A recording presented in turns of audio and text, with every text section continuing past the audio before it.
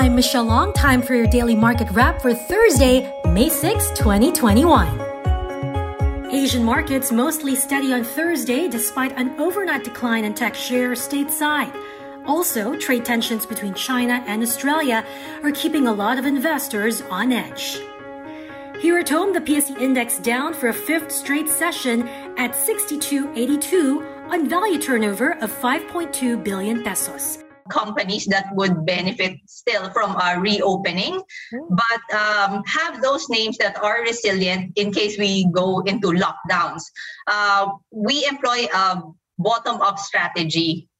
So our index target is actually 7,650 from yesterday's close of 6,299. That's a 21.41% upside that we see.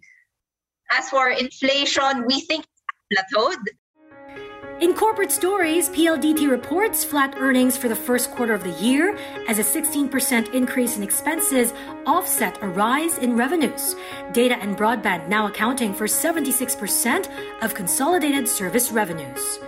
For the period, PLDT spent nearly 21 billion pesos in capex to boost network upgrades and roll out fiber, 5G, and 4G LTE networks, on track to hit its committed full-year capex of 88 to 92 billion pesos this year.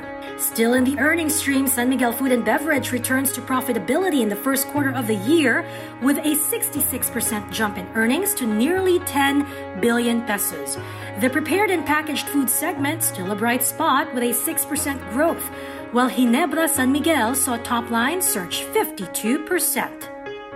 And Metrobank is looking to raise at least 10 billion pesos from peso fixed-rate bonds. The T-led bank, the country's second largest, has so far raised 81 billion from offerings of peso bonds since November 2018. Still with banks, China Bank seeing improving conditions for the industry this year. Loans growth last year, I think you will see the BSP statistics. They were negative. They were down like 1 or 2 or 3%. So this year there should be a slight move towards the mid-single digits. We used to grow before at 9, 10, 11%. That is out. People the banks are conservative, and consumers and businesses, are not going all out. In other news, township developer Megaworld earmarks 36 billion pesos for capital spending this year. That's 29% higher than last year's actual spending. Of the 36 billion program spending, 76% will be for real estate development for new residential properties, and the remaining 24% will be for investment properties. No amount has been allocated for land banking initiatives this year. Chief Strategy Officer Kevin Tan says they're employing a very targeted capex program to optimize the use of available cash this year as they continue to observe how the vaccination program proceeds.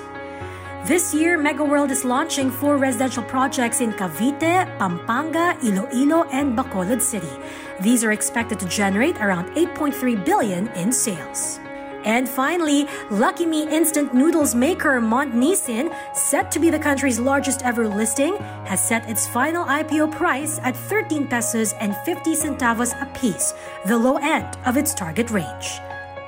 And that is it for today's Market Edge. Don't forget to hit the follow button for the latest market action in the Philippines.